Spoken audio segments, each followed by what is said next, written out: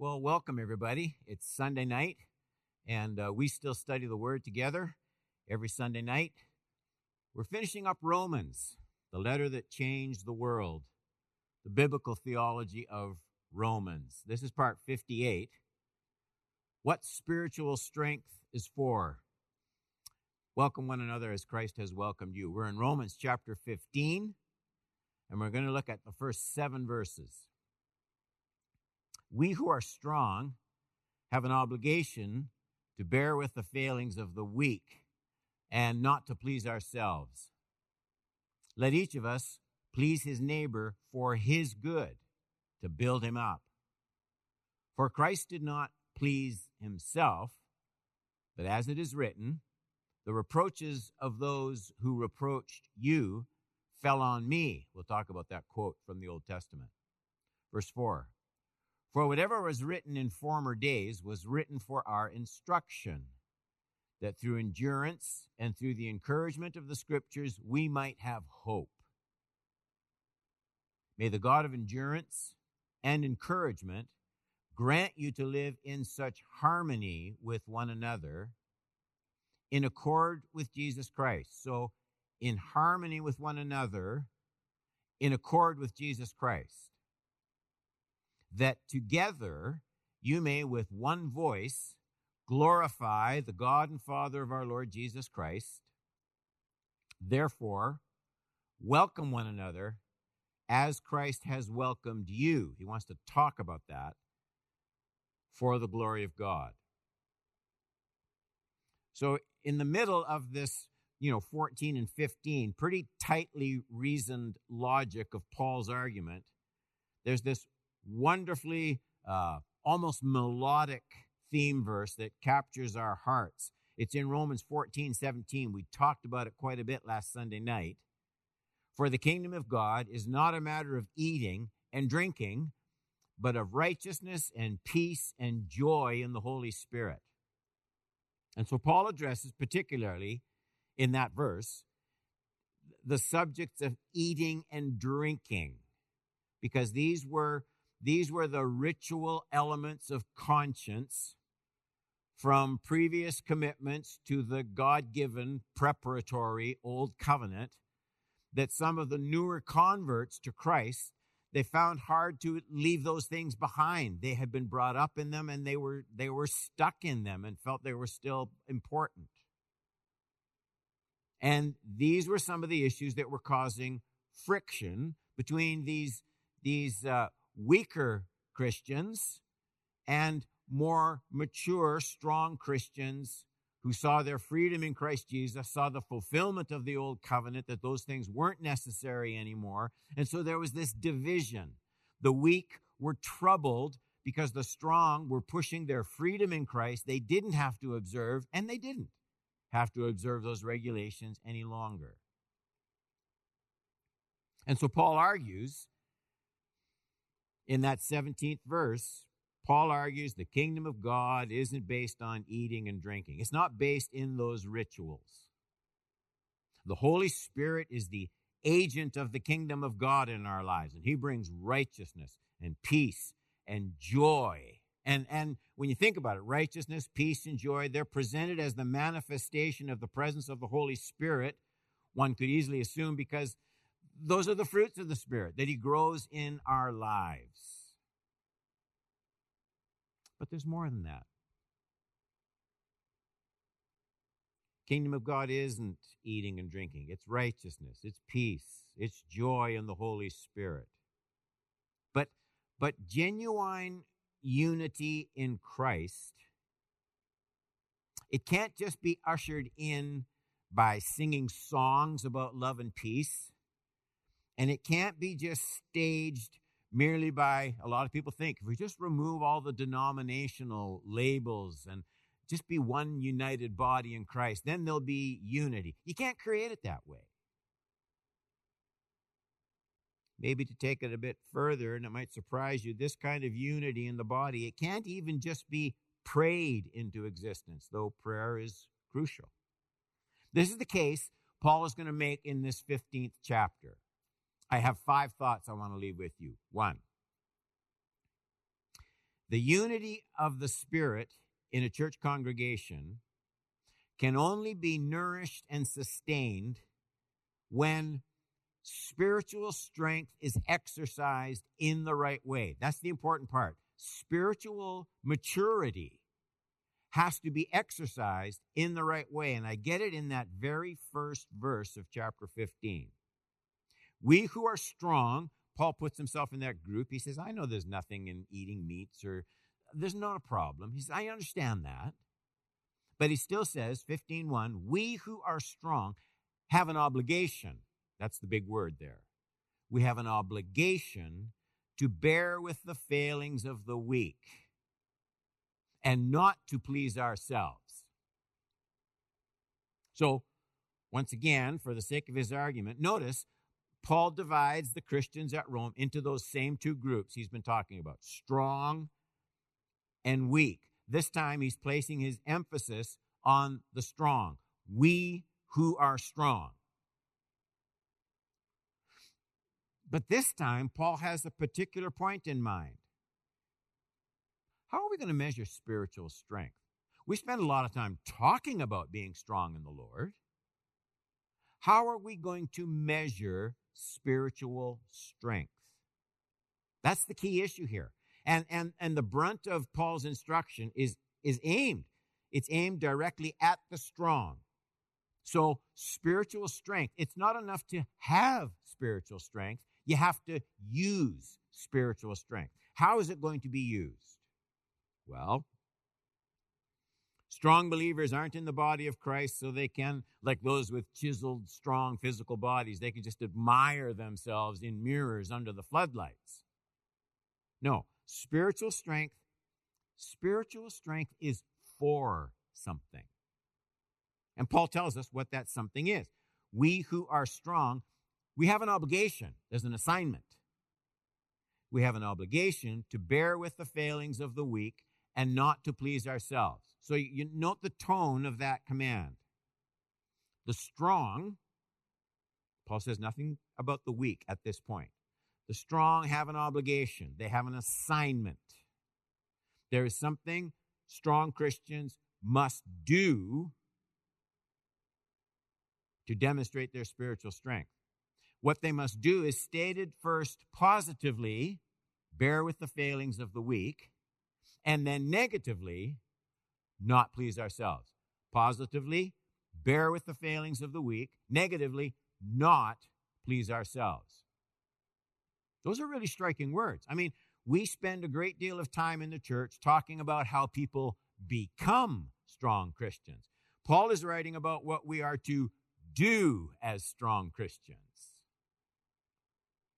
We sometimes neglect this aspect of using spiritual strength.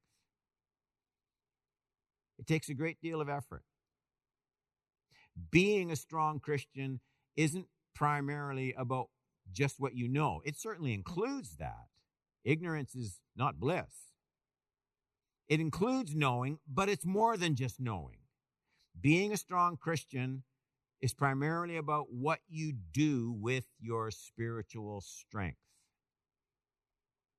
Now, Paul has already given examples how apparently strong Christians can use their strength incorrectly. Ironically, strong Christians can use their strength to abuse those who are weak and vulnerable. In fact, chapter 14 begins with this kind of an example. Chapter 14:1. As for the one who is weak in faith, welcome him, but not to quarrel over opinions. That's the wrong way to demonstrate your strength in Christ. Paul cautions against this wrong display, a strong Christian stance that is all show. The strong has a firm understanding of his or her freedom in Christ, and he's right. The problem isn't that he's mistaken. The problem is he's right, but he hasn't yet learned how to handle his rightness, how to walk in his rightness. He mistakenly thinks, this strong Christian, he mistakenly thinks that his role as the strong is to prove the error of the weak. Not so, says Paul. And so Paul He reminds the strong, 14:1, welcome the one who is weak, but not to quarrel, not to force change into his mind, not to win an argument, not to win a point. The strong mustn't use their knowledge, their strength, to make a major issue over a small issue. Now, there may indeed come a time when correcting a brother or sister is a Christian imperative. People can drift into serious sin. They can drift into specific rebellion against the revealed will of God. In those situations, love demands some kind of correction, but not over disputable manners. 14:1, welcome the one who is weak, not to quarrel. We're not going to fight about eating this meat, this drink, that drink. Well then, Pastor Don, what's the point in being strong? What's the point in actually being right? And Paul's answer to that legitimate question is pure spiritual genius. Because you who are of the strong, because you're one of the strong, you know that you have freedom in these disputable matters. You know we're not talking about issues of true biblical holiness when we're considering issues of past religious upbringing and the forming of conscience around issues not dealt with in the scriptures. And because you're strong in Christ Jesus, you know that you stand by faith through grace.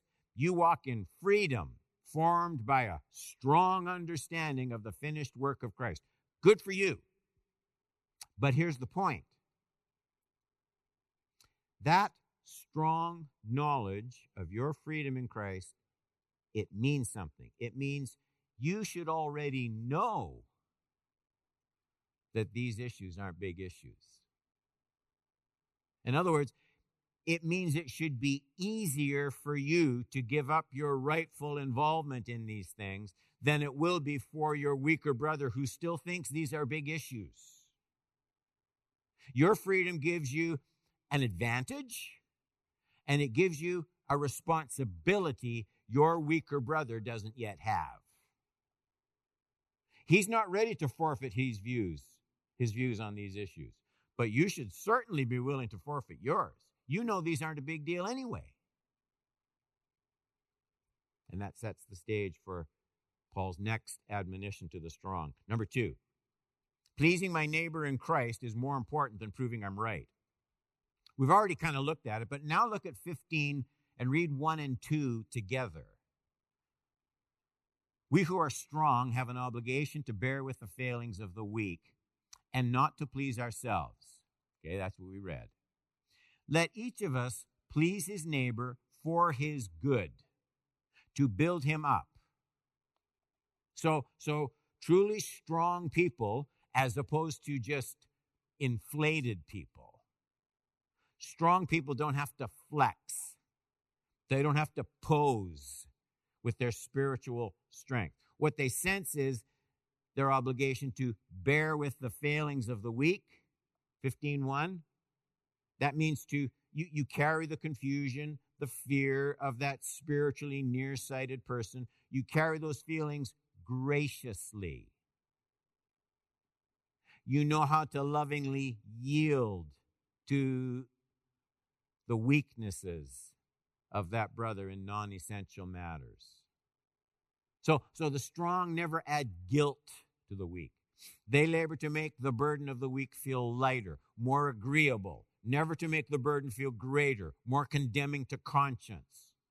So the strong don't give the weak anything to be needlessly upset about. That's what he's saying. The strong cater to the weak. Paul sums it up beautifully. The strong never, 15:1, they never please themselves. That's not their goal. Think about it. The strong don't please themselves. That's what spiritual strength is for. I'm pleasing myself when I focus on my own need to win the argument. I please myself when I focus on my need to prove my point. I please myself when I demolish unimportant but cherished convictions of my weaker brother. Paul says, the one sure sign of spiritual strength is the capacity to cater to the weaknesses of my brother rather than catering to my own ego. I'll gladly make myself look small in order that my weaker brother may find nurture and confidence. So the picture Paul finally settles on is the image of constructing a building. It's in that second verse. Let each of us please his neighbor for his good. Listen, to build him up. Isn't that an interesting phrase? Like a construction project.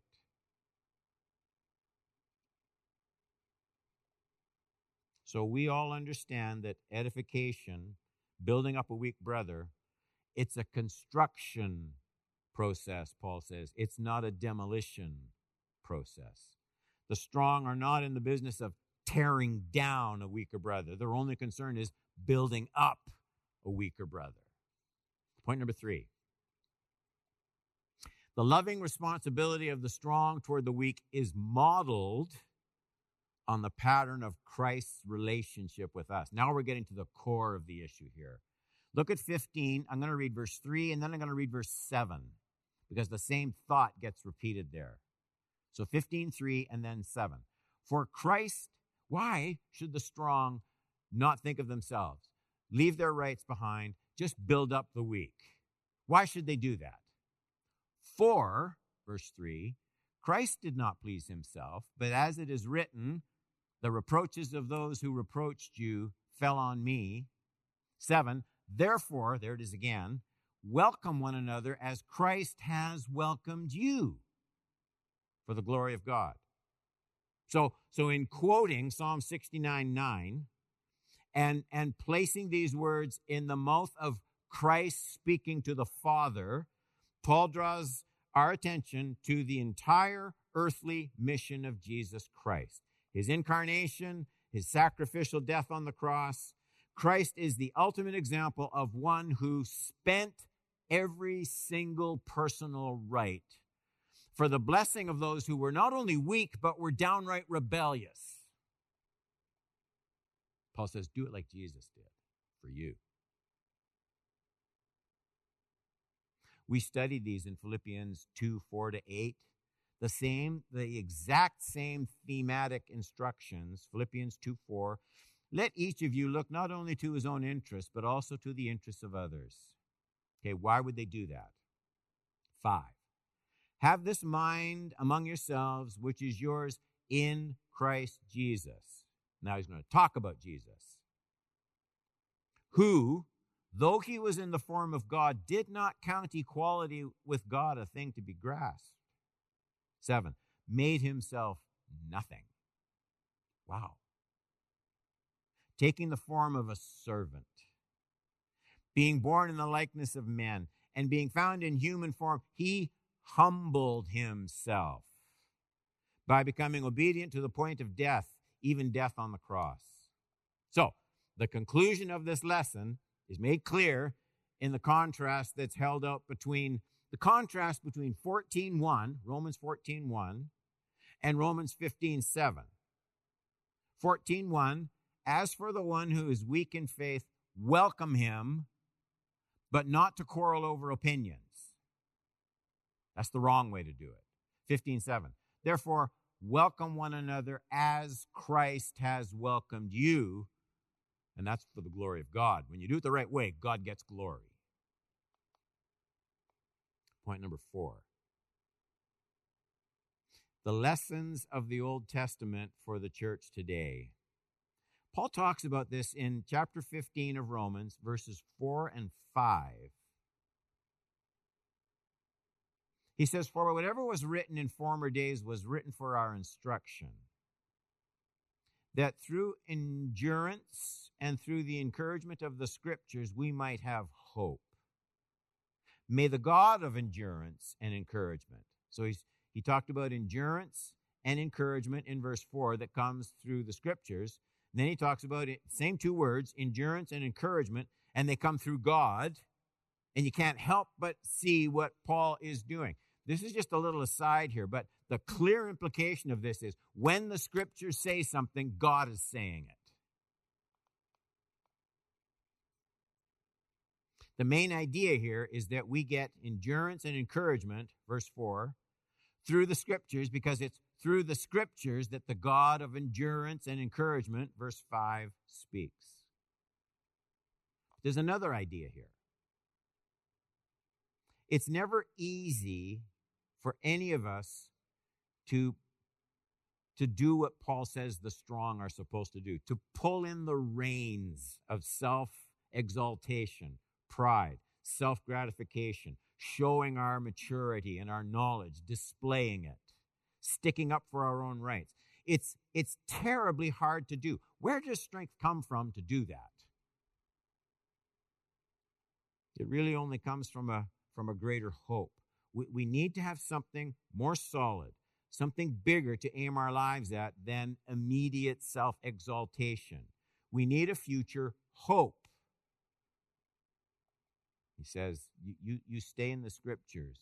When you read them, make sure you hear God speaking to your heart. Put your trust there.